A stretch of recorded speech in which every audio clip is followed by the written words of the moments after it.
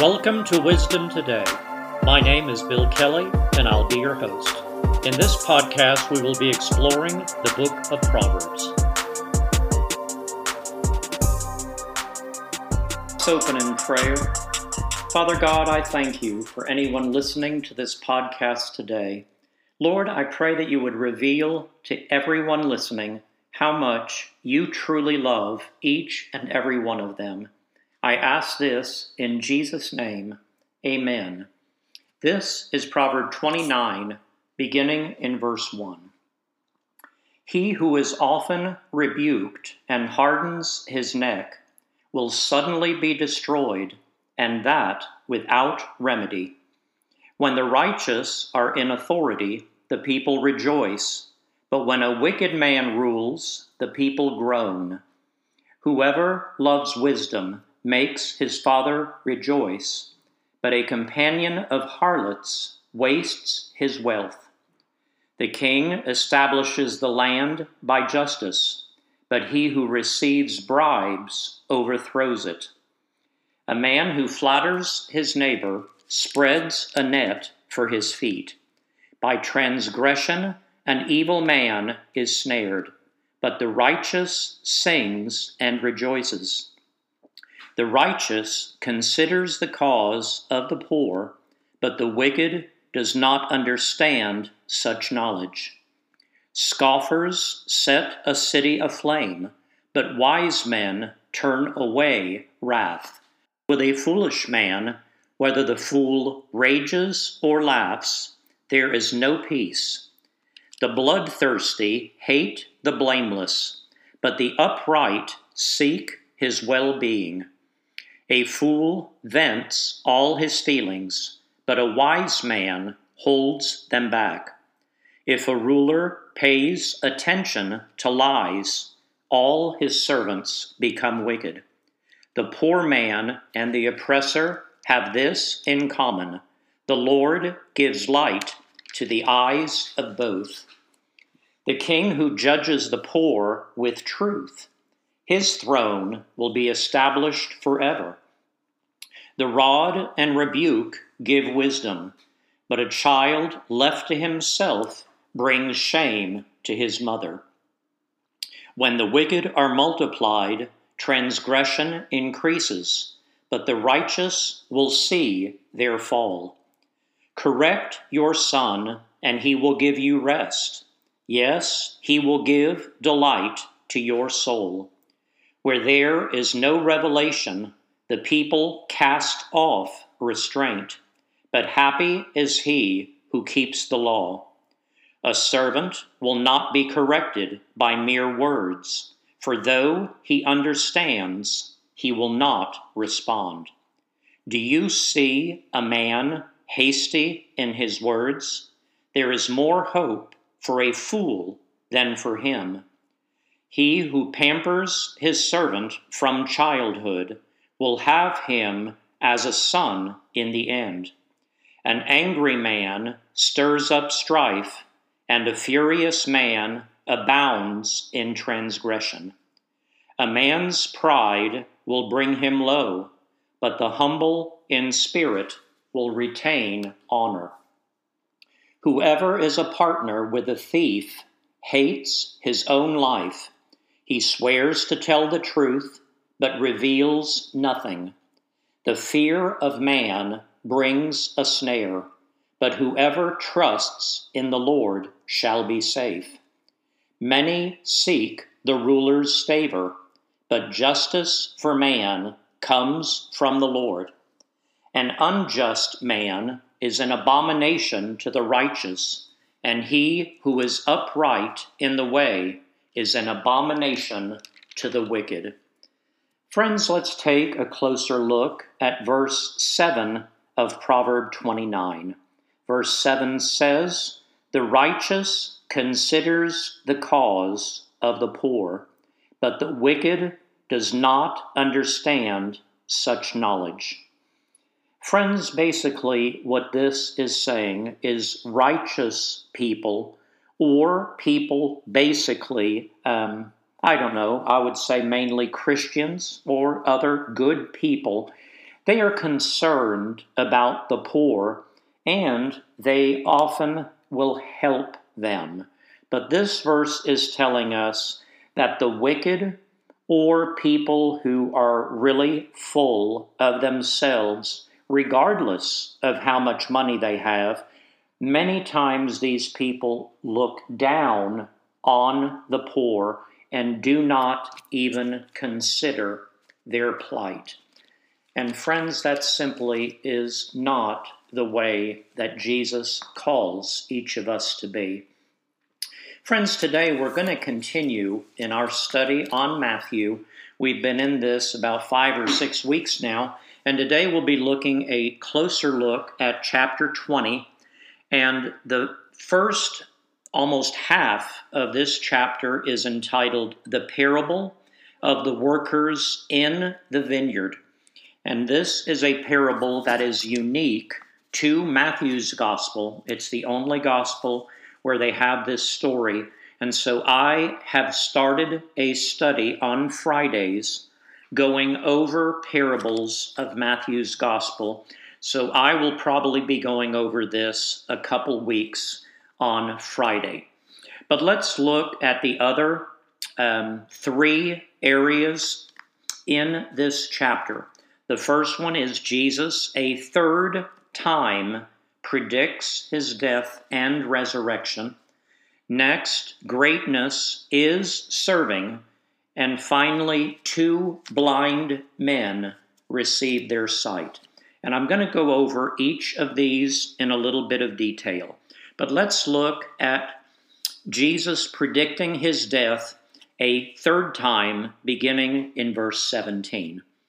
Now Jesus, going up to Jerusalem, took the 12 disciples aside on the road and said to them, Behold, we are going up to Jerusalem, and the Son of Man will be betrayed to the chief priests and to the scribes, and they will condemn him to death, and deliver him to the Gentiles to mock and to scourge and to crucify.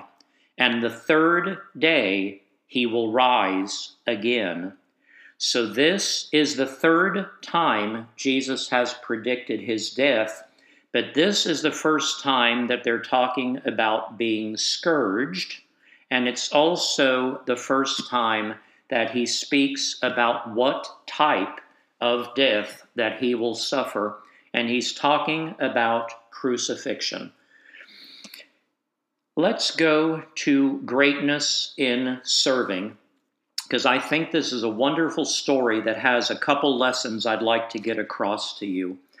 Let's begin in verse 20 and go through verse 28. Then the mother of Zebedee's sons came to him with her sons, kneeling down and asking something from him. And he said to her, What do you wish? She said to him, Grant that these 2 sons of mine may sit, one on your right hand and the other on the left, in your kingdom. But Jesus answered and said, You do not know what you ask. Are you able to drink the cup that I am about to drink, and be baptized with the baptism that I am baptized with? They said to him, We are able. So he said to them, You will indeed drink my cup, and be baptized with the baptism that I am baptized with. But to sit on my right hand and on my left hand is not mine to give, but it is for those for whom it is prepared by my Father. And when the 10 heard it, they were greatly displeased with the 2 brothers. But Jesus called them to himself and said, You know that the rulers of the Gentiles lord it over them, and those who are great exercise authority over them. Yet it shall not be so among you. But whoever desires to become great among you, let him be your servant. And whoever desires to be first among you, let him be your slave, just as the Son of Man did not come to be served, but to serve, and to give his life a ransom for many. Friends, this is a wonderful passage of Scripture, and Jesus is basically revealing his true nature to his disciples, and his time has almost come to a close, and he knows his time is nearing. That is why he has told his disciples 3 times. Each time they come to Jerusalem, he's reminding them and letting them know, pretty soon it's going to be over, and I'm going to be taken away, and they're going to take me, and I'm not going to be with you any longer. But even though he tried to tell them 3 times, we're going to find out later that they did not really believe when he told them that story. And that is what this passage of Scripture is telling us. Jesus is letting them know, pretty soon, I am going to suffer. And he's telling them that they also will be suffering once Jesus is gone. And he's basically prophesying that over these 2 brothers. The other disciples were indignant that they had had the audacity to ask this particular favor of Jesus. But Jesus is saying, not so quick. I am going to be taken away from you, but each of you basically is going to suffer once I end. And he's trying to prepare them for that. But he's basically telling them that they are going to be going into the ministry, and he's letting them know that they need to develop the heart of a servant. Jesus is explaining in detail, this is who I am, and this is what I am about. And he was setting an example so that when he was taken away, that they would also develop the heart of a servant. And let's close with this last portion. It says, 2 blind men received their sight, beginning in verse 29. Now as they went out of Jericho, a great multitude followed him, and behold, 2 blind men sitting by the road, when they heard that Jesus was passing by, cried out, saying, Have mercy on us, O Lord, Son of David. Then the multitude warned them that they should be quiet, but they cried out all the more, saying, Have mercy on us, O Lord, Son of David. So Jesus stood still and called them and said, What do you want me to do for you?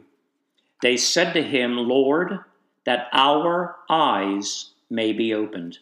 So Jesus had compassion and touched their eyes, and immediately their eyes received sight, and they followed him. Friends, once again, we are hearing the heart of Jesus and his desire for people to be healed. He was touched with compassion.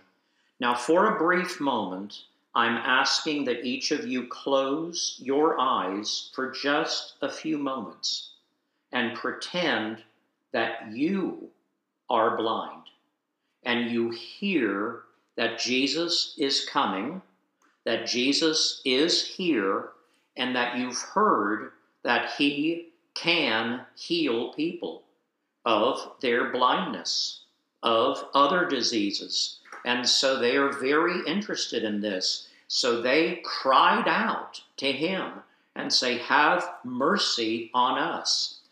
All this time, they have not been able to see, and now they possibly have an opportunity to receive their sight. Friends, I would be willing to bet that you would be crying out as well.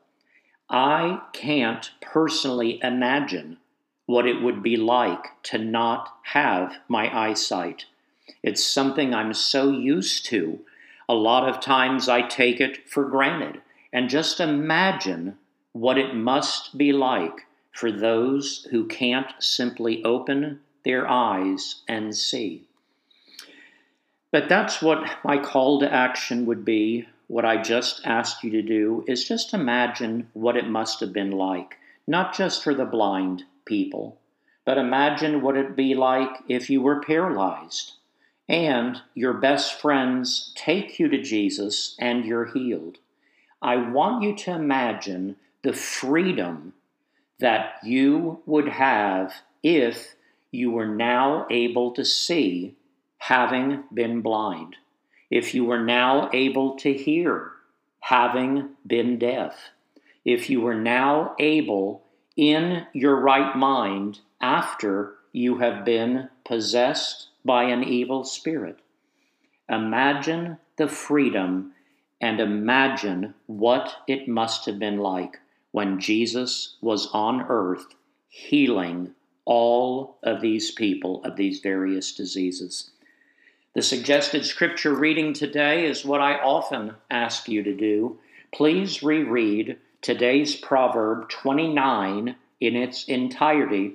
And Proverb 29 is a precious, precious chapter, and there are a number of verses that should speak to you. And friends, as you read these verses, I want you to think about each verse as you're reading them and ask how your life can be changed if you begin to do what that verse suggests. Once again, ask the Holy Spirit to lead you and guide you as you read this chapter. And please reread in its entirety the 20th chapter of Matthew, a wonderful study of grace that Jesus provided. Once again, he provides healing. He's reminding his disciples that he will be leaving soon. He will be scourged by the Gentiles, meaning the Romans, and he will also end up being crucified. He wants to prepare them. Friends, I will never end a podcast without giving anyone an opportunity to receive Jesus as their Lord and Savior. If there is anyone listening today and you've never taken that step, I ask you to repeat a simple prayer after me today. Father God, thank you for sending your Son Jesus to earth. Jesus, thank you that you were willing to come to earth and that you were willing to die on a cross so that anyone listening today would have all of their sins forgiven. All we need to do is ask for forgiveness, admit that we are a sinner, and confess that you are the Son of God, that you died on a cross for me, that on the third day you rose from the dead, and you were raised and are now alive at the right hand of God the Father. Jesus, I invite you into my heart. I ask that you lead me and guide me from this point forward. I make you my Lord and Savior. Friends, if you repeated that prayer, I ask that you go to my webpage, wisdomtodaybk.com. BK is my initials, Bill Kelley. If you repeated that prayer, please let me know. Go on that tab. There is a contact tab. Please give me your name. Ask any questions that you have, and I will get back with you momentarily. Now may the Lord bless you and keep you. The Lord make his face to shine upon you and be gracious to you. The Lord lift up his countenance upon you and give you peace. Friends, please join my wife and I as we close out the week with wisdom.